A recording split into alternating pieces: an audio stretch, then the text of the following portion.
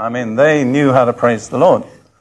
Well, we were there just having a wonderful time, the four of us praising the Lord together, and there was a ring at the door, and a lady who was a member of the church, I went down there she was, and she was leading a man by the hand. She said, "This is my husband, he's just come out of prison, he has a demon, will you pray for him?" Well, in those days, I stayed a long way away from demons. I mean, I didn't know what to do with them, and I was very embarrassed. I had no idea what to do. When I said, "Come up, we're praying," that's all I could think. So we just went on praying, and we were really, we were making a noise. And this man came up to me, carefully, and he said, "I don't like this. It's too much noise. I'm going." And God inspired my answer. I said, "Listen, it's the devil that doesn't like the noise because we're praising Jesus and he hates that." Now I said, "You've got two options. If you go now, the devil will go with you. If you stay, the devil will go without you." And he said, "I'll stay." And about 10 minutes later, he just came up to me and said, "It's gone." He said, "I felt it leave my throat." I never forget that because it's such a demonstration of how praise embarrasses the devil much more than he can embarrass us. So if you're tempted to be depressed or moody or unhappy, put on the garment of praise in place of the spirit of heaviness. I know it works because it worked for me. In Psalm 33:1, the psalmist says, "Praise is beautiful for the upright." It's a beautiful garment of your spirit.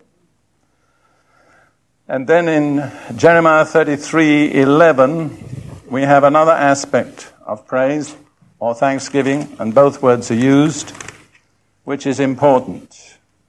It's speaking about the restoration of God's people, and it speaks about what will be heard in the streets of Jerusalem. There's a beautiful modern Hebrew song based on these words. But it says, "The voice of joy and the voice of gladness, the voice of the bridegroom and the voice of the bride, the voice of those who will say, 'Praise the Lord of hosts, for the Lord is good, for his mercy endures forever.'" Notice, two of the three reasons are there. "And of those who will bring the sacrifice of praise into the house of the Lord." And I think other versions say the sacrifice of thanksgiving. It's important to understand praise is a sacrifice. It costs you something. It's not always easy. And the time that's most important to praise the Lord is when you least feel like it. Do not let your feelings dictate to you. It's the Word of God that tells you what to do, even if it goes absolutely contrary to your feelings. Hebrews 13 brings this out. Hebrews, the 13th chapter, verses 15 and 16. "Therefore by him," that is Jesus, "let us continually offer the sacrifice of praise to God. That is the fruit of our lips, giving thanks to his name." How much should we praise God? How often? It says continually. Never stop.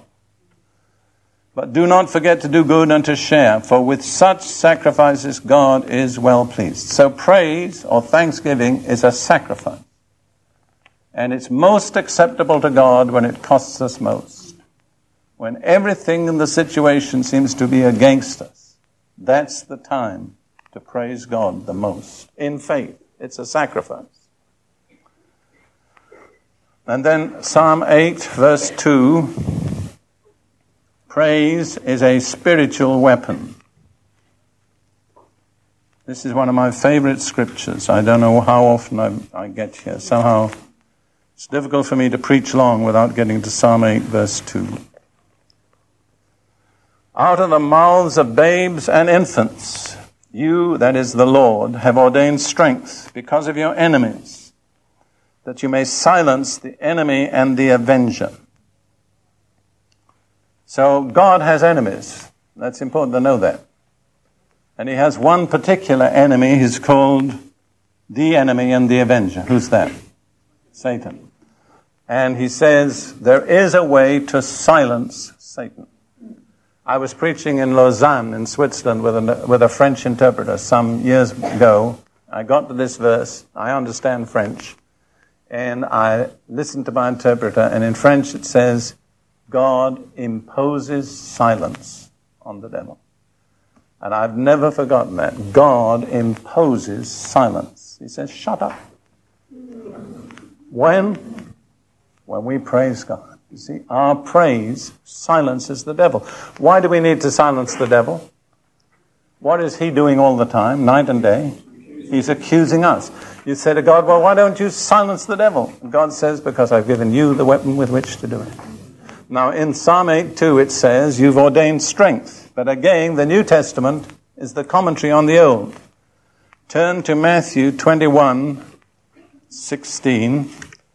We have to read verse 15. This is in the last week of the ministry of Jesus in Jerusalem. But when the chief priests and scribes saw the wonderful things that he did, and the children crying out in the temple and saying, Hosanna to the Son of David, they were indignant, and said to him, do you hear what these are saying? And Jesus said to them, now he's quoting Psalm 8, verse 2, yes, have you never read, out of the mouth of babes and nursing infants, you have perfected praise. So where the psalmist said, you have ordained strength, Jesus said, you have perfected praise. What does that tell us? The ordained strength of God's people is perfect praise. And it doesn't matter how weak we are. The weapon is irresistible. So the psalmist chooses the example of the weakest, babes and nursing infants. And it says, even they, when they praise God, impose silence on the enemy. To me, it is a wonderful, exciting joy to know that we can silence the devil. Then again, the seventh in this list of scriptural facts, praise prepares the way for God's supernatural intervention. Let's look first of all in Psalm 50. Are you noticing how many times we're turning to the Psalms and this theme of praise? Psalm 50, the closing verse. That's verse 23. God is speaking, and he says, whoever offers praise glorifies me, and to him who orders his conduct aright, I will show the salvation of God. But you'll notice that in my version, the word aright is in italics. It's put in by the translators. There is another legitimate way to translate that. To him who offers praise, he prepares a way that I may show him the salvation of God. He prepares a way for the manifestation of salvation to come in his situation. Now, there's some beautiful examples of that.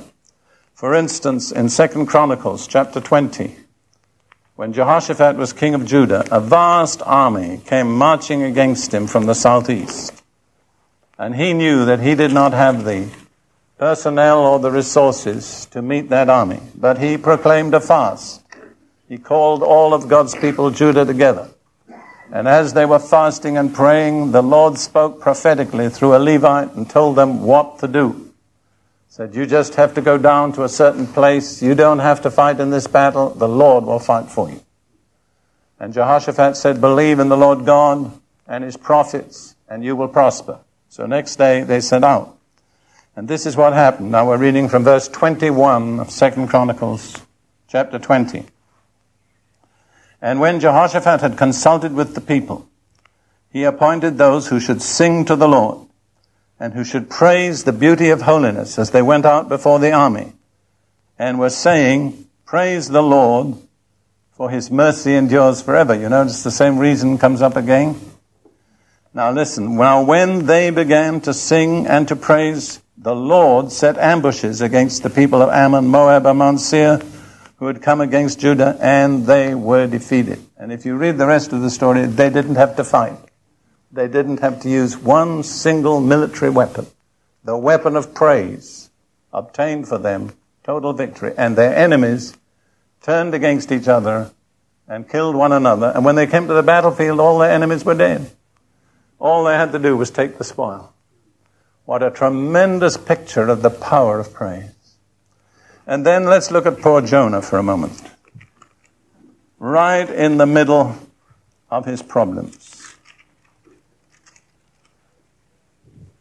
He's here, you know the story, he's in the belly of the fish and he's praying. And he prays quite a long while. Jonah chapter 2.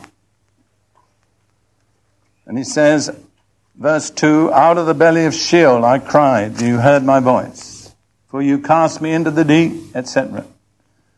And he goes on praying for 7 verses. And nothing happens. The 8th verse, he starts to thank God. And the fish couldn't hold him any longer, see. Just read that last verse.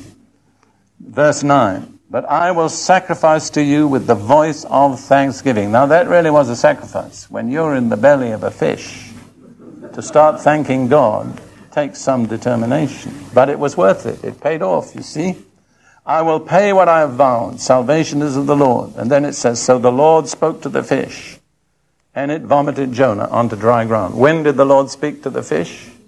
When he began to praise and thank the Lord. And then a beautiful example in the book of Acts, in the ministry of Paul and Silas. Paul had got into the ministry of deliverance. He'd cast out a demon out of a fortune-telling woman, and the whole city was turned into an uproar. And Paul and Silas were badly beaten and ended up in the maximum security jail. They were at midnight. A brother of mine, who's a close friend of mine, says they might have talked to each other this way. Silas could have said to Paul, now why did you start to do deliverance? Everything was going all right until you started casting out demons. But that isn't what they did. Let's read what they did. Acts 16, verse 25. But at midnight, the darkest hour, Paul and Silas, in the maximum security jail, were praying and singing hymns to God, and the prisoners were listening to them. They'd never had people like that in that jail before. Suddenly there was a great earthquake, so that the foundations of the prison were shaken, and immediately all the doors were opened, and everyone's chains were loose. What released the earthquake? I mean, it was a supernatural earthquake that undid people's chains. It wasn't just an ordinary earthquake. What precipitated that earthquake? Praise, that's right. So the one who offers praise prepares a way for God to show him his salvation. Now let me briefly, with a little list, without going into, all the references are given in your outline. First of all, when to praise God. And the answer is every day, forever and ever, at all times, and continually. It leaves no doubt. Now, how to praise God? With the whole heart, with understanding, with lifted hands, with joyful mouth and lips, lifting the hands as an evening sacrifice, with the dance, with the timbrel and dance. And scripture references are given. Who is to praise God? And Psalm 148 gives a list of 29 different kinds of people who are to praise God. And then if you're still in doubt, Psalm 150 says everything that has breath. That leaves out nothing. But there's just one class of people who do not praise the Lord. Who's that? The dead. So you know your problem, don't you? If you're not praising the Lord, you've got your own diagnosis. You're not physically dead, but you are spiritually dead. By worship, we acknowledge God's holiness. I personally believe that worship is the highest activity of which any human being is capable. Praise and thanksgiving are primarily utterances. They come out of our mouths. We speak them, or we sing them, or we may even shout them. But worship is not primarily an utterance. And this is very important because I find that very few people realize this. But so far as I know, every word that's used in the original language of the Bible, either in the Hebrew of the Old Testament or in the Greek of the New, for worship, describes an attitude of the body. Worship is not really an utterance, it is an attitude. Of course, not just an attitude of the physical body, but an attitude of the whole inner being. There are certain specific attitudes which in the Bible are characteristic of worship. First of all, bowing down the head. When Moses came from his interview with God at the burning bush back to his people in Egypt with the news that God was going to deliver them and brought this message to the elders, it says they all bowed their heads. They worshipped. That was their first response. It wasn't an utterance, it was an attitude. And then often it's not just the head, but the upper part of the body. And then accompanying that many times is the stretching out of the hands, palms upwards. It's an interesting fact that the Hebrew word for thank you, tudah, is directly related to the Hebrew word for the hand. So that, and Hebrew is a very, what would I say, physical language. It doesn't really indulge in abstracts. It indulges in concretes. So, thank you is stretching out the hand. And when we stretch out our hands to God, we're saying thank you. I believe we're also stretching out our hands upward to receive anything that He wants to impart to us. And then kneeling down is a very distinctive attitude of worship. And I appreciate the liturgical churches which have retained this practice of kneeling down. Having been brought up in the Anglican Church, I used to know all the times when it was appropriate to kneel. And I want to say that I believe kneeling is a very important part of our worship. I think some charismatics and some Pentecostals are missing out on that. I've been in some meetings where God has brought the meeting to a climax, and I've suggested that the whole congregation kneel. And we've had some of our most powerful visitations of the Holy Spirit when we're all before God in a kneeling attitude. Of course, I realize it can be simply a religious formality which has lost most of its meaning, but don't let that deprive you of the blessing of kneeling before God. And then worship is also, and I think this is probably the main word, it means falling prostrate on your face before God. I always smile because I hear lots of people singing that hymn that says, "Let angels prostrate fall," you know. And most of the people that sing that would never dream of falling prostrate themselves. It's good enough for angels, but don't ask us dignified human beings to fall on our faces. But there are not many of the great men in the Bible that you can find that didn't at some time or another end up with their faces to the ground before God. And this is perhaps the ultimate act of worship. Generally speaking, when Ruth and I are going to travel on some preaching assignment, we seek to prepare ourselves beforehand. And I won't say we always do this, but usually at some point we will end up prostrate on our faces on the floor before God. Kind of acknowledging, God, we are totally dependent upon you. We have nothing to give, we have no strength, we have no righteousness, we have no wisdom, unless it comes from you. I love those words of John Bunyan. They've always stayed with me. He that is down need fear no fall. He that is low, no pride. He that is humble ever shall have God to be his guide. And when you've got to the floor, you can't go any lower. You don't need to fear falling after that. It's a safe position to be flat on your face before God. I'd like to turn to an example of heavenly worship, which I believe gives us some really important principles, which is found in the prophet Isaiah, the 6th chapter, the first 3 verses. And in this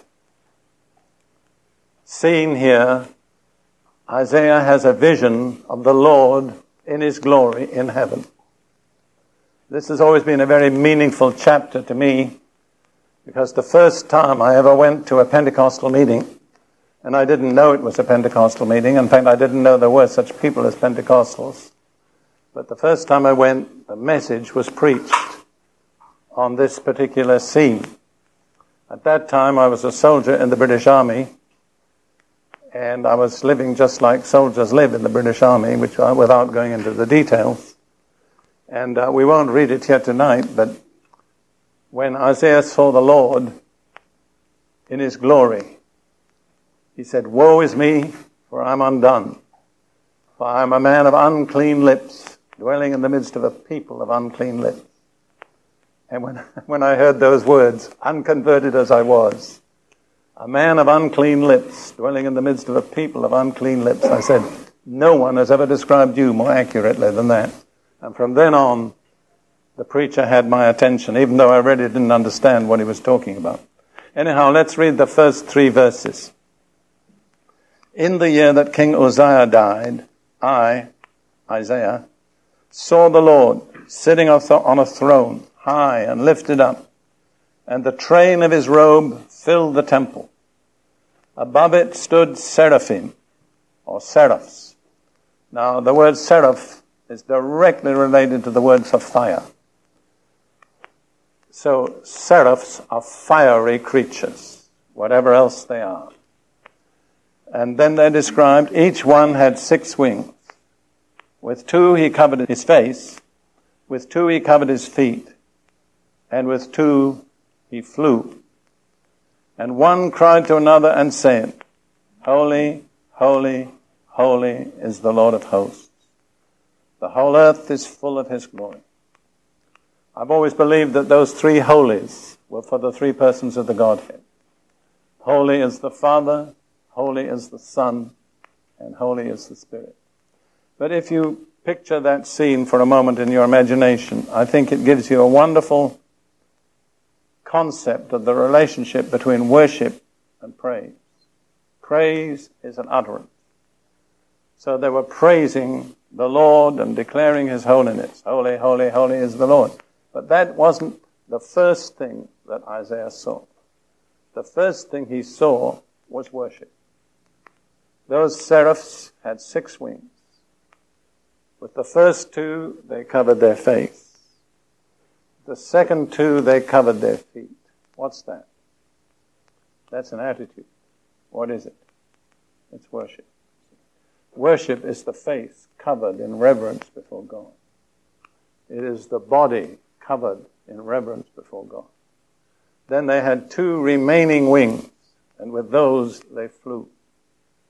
If you take flying as service and covering the face and the feet as worship, then you find the proportion is 4 wings for worship, 2 wings for service. I believe that's a correct proportion. I believe that in our ministry to the Lord, we should give twice as much time and emphasis to worship as we do to service. Furthermore, I believe that service should proceed out of worship. I don't believe that we should ever become involved in God's service without having first related to God in worship. I believe there would be a complete difference in our service if it always proceeded out of worship. On the other hand, merely to worship without service is hypocrisy. Let's look at the words of Jesus in Matthew chapter 4 and verse 10. When Satan had tempted him to fall down before Satan and worship him. And Jesus answered with a quotation from Deuteronomy. Then Jesus said to Satan, that's Matthew 4:10, Away with you, Satan, for it is written, You shall worship the Lord your God, and him only you shall serve. You notice the order again. First worship, then service.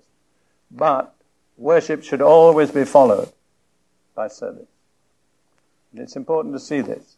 There was a time when there was very little worship in most of the churches. People would have a Sunday morning service and they'd call it a worship service. But in actual fact, there was usually no worship. It was praise. It was proclamation. But there was no direct worship. Now, in the last 2 decades, probably, or a little more, worship has begun to come back to the church, and in some ways it's fashionable to worship now.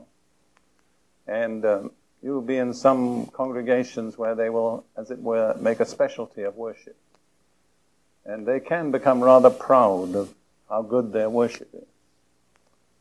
But if people simply take worship as a form of spiritual self-indulgence, without it being translated into service, then it's hypocrisy.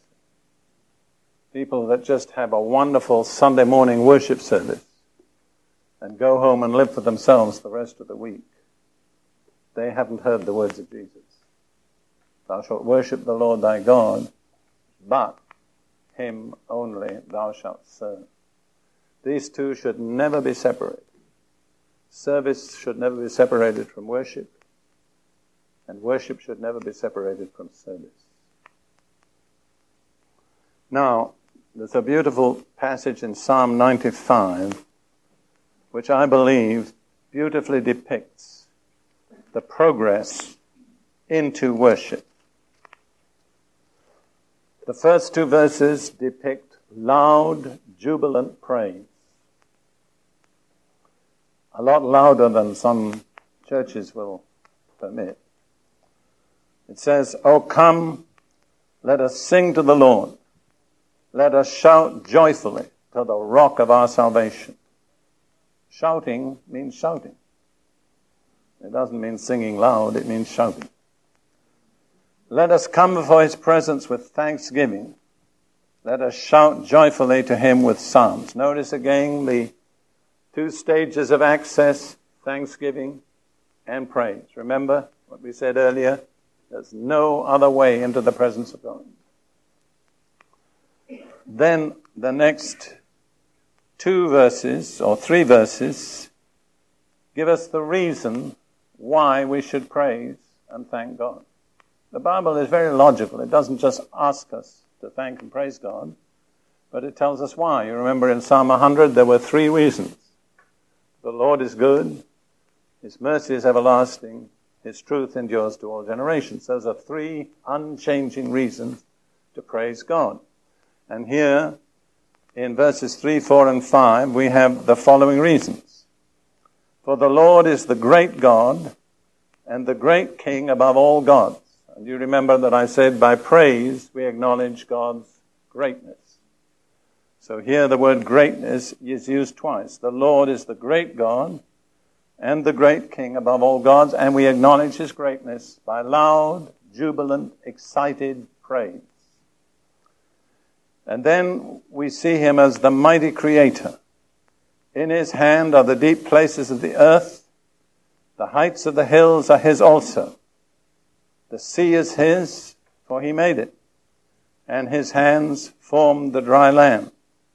So we come to him, thanking him, praising him for the marvels of his creation. But that's only the access. In verse 6, we come to worship.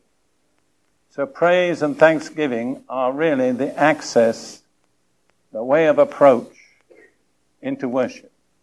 And you'll notice immediately we come to worship, it's an attitude. Verse 6, "Oh, come, let us worship and bow down. Let us kneel before the Lord our Maker." Now we've passed from utterance to attitude. We began with praise and thanksgiving, but that wasn't the goal. And where Christians just stop with praise and thanksgiving, they've really missed the goal which God has, which is worship, which is not an utterance, but an attitude. "Oh, come, let us worship and bow down. Let us kneel before the Lord our Maker." Why? Verse 7, "For he is our God." How do we, above all other ways, acknowledge him as God? By doing what? By worshiping. Because worship belongs only to God. So when we worship him, by that very act, we are acknowledging that he is our God. And we are the people of his pasture, the sheep of his hand. So it's appropriate for us as God's people to worship him. that acknowledges the relationship between us as God's people and God as our Creator and our Redeemer. Now, it's a strange thing. If you look in your Bible, if you have one open before you, the verse doesn't end there.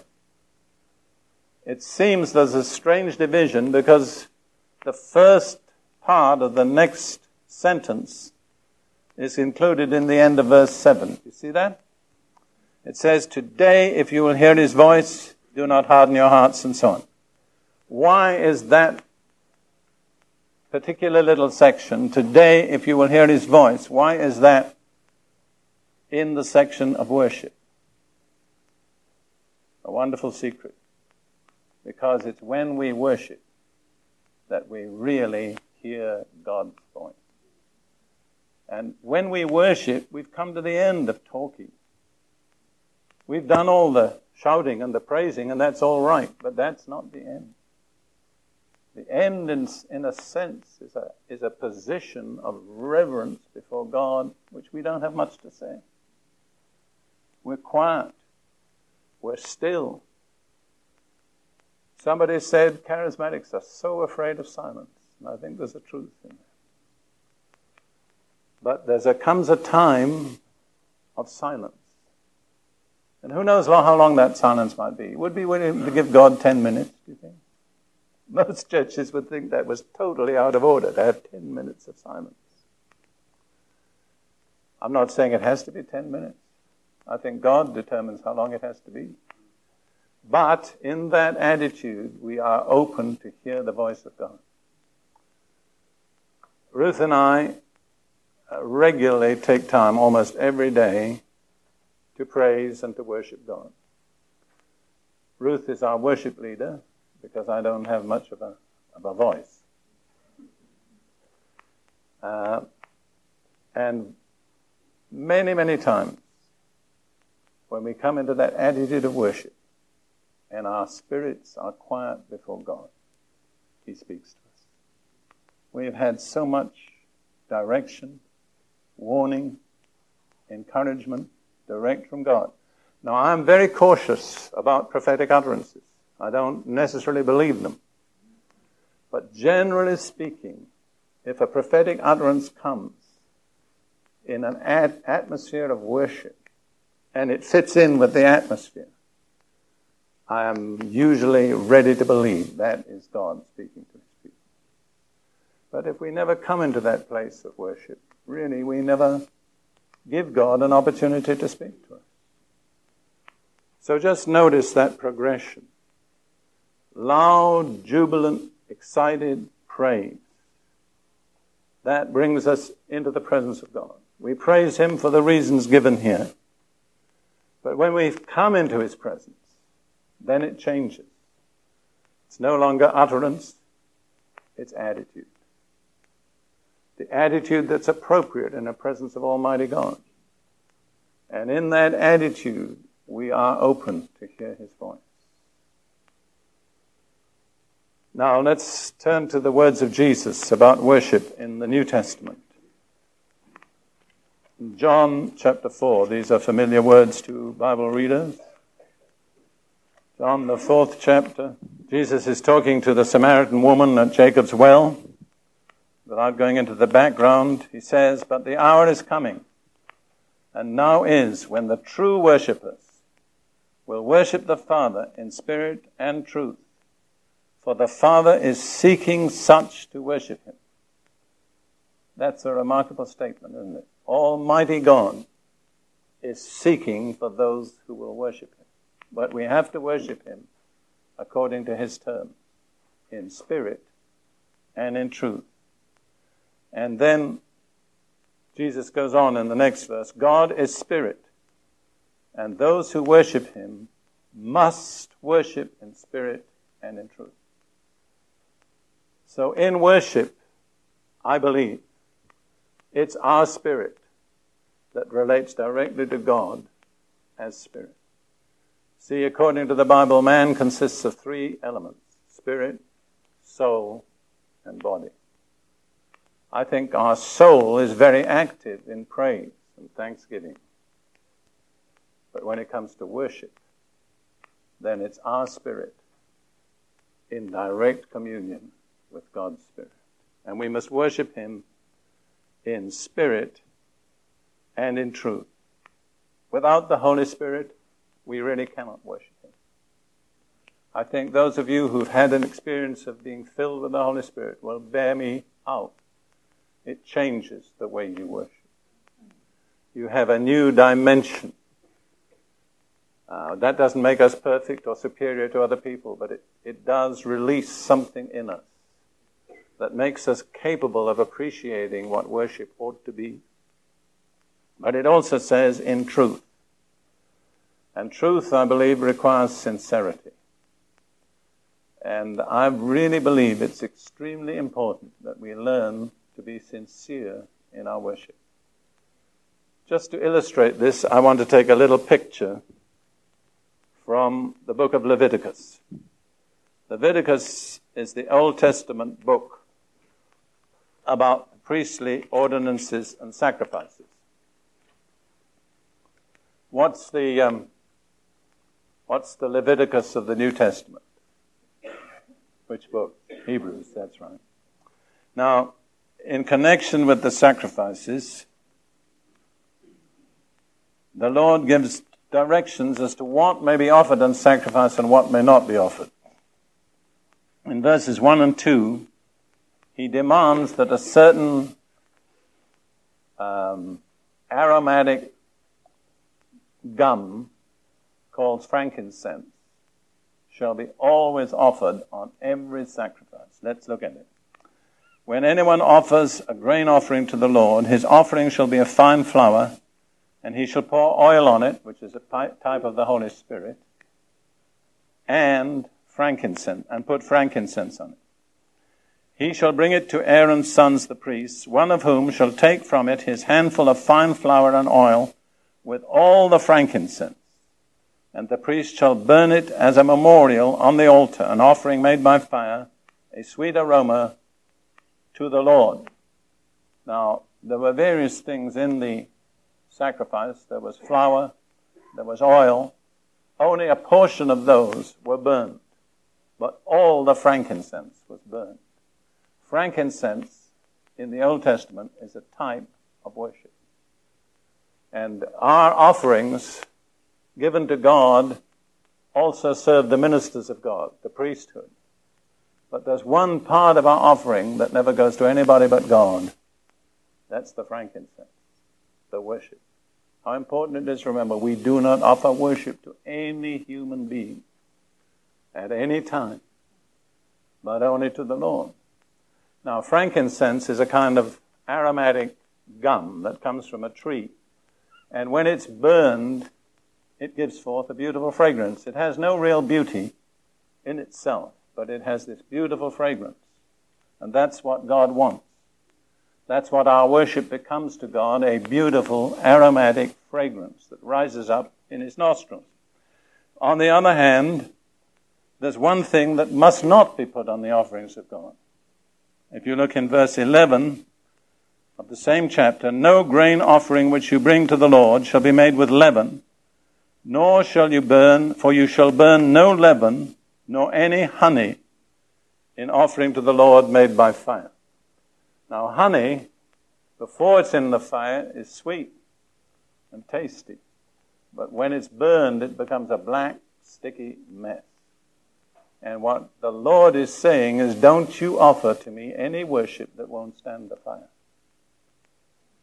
Offer to me frankincense, because the more the fire, the sweeter it becomes. But don't offer to me worship that when you're tested and tried, becomes a black, sticky mess. Think of that. Ask yourself, am I putting honey on my prayers? Or are they with frankincense? Am I telling God sweet things that I won't live out?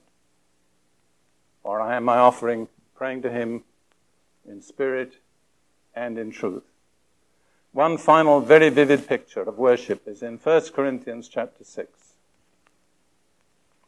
Verse 16 and 17. Now, this is a very frank passage, like the Bible is a frank book. And Paul says, do you not know that he who is joined to a harlot or a prostitute is one body with her? For the two, God says, shall become one flesh. But he who is joined to the Lord is one spirit with him. Now we've got to be frank and see the contrast. The first example is physical, sexual, immoral union. But right together with that, parallel to that, Paul speaks about the one who is joined to the Lord in the Spirit. In other words, there's two kinds of union. There's physical union and there's union in the Spirit. What is worship? That's what it is. It's the only way our spirits can unite directly with God.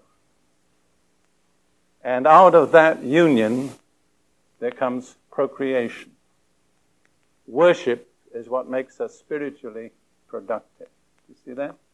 So, when you think about worship, think about your spirit becoming united with God in one spirit. For further teaching on this theme, we recommend the cassettes entitled Worship, number 034, Praise, number 033, and Thanksgiving, number 032. For further information and a complete list of cassettes and books, contact Derek Prince Ministries, Box 19501, Charlotte, North Carolina, 28219. Telephone 704-357-3556.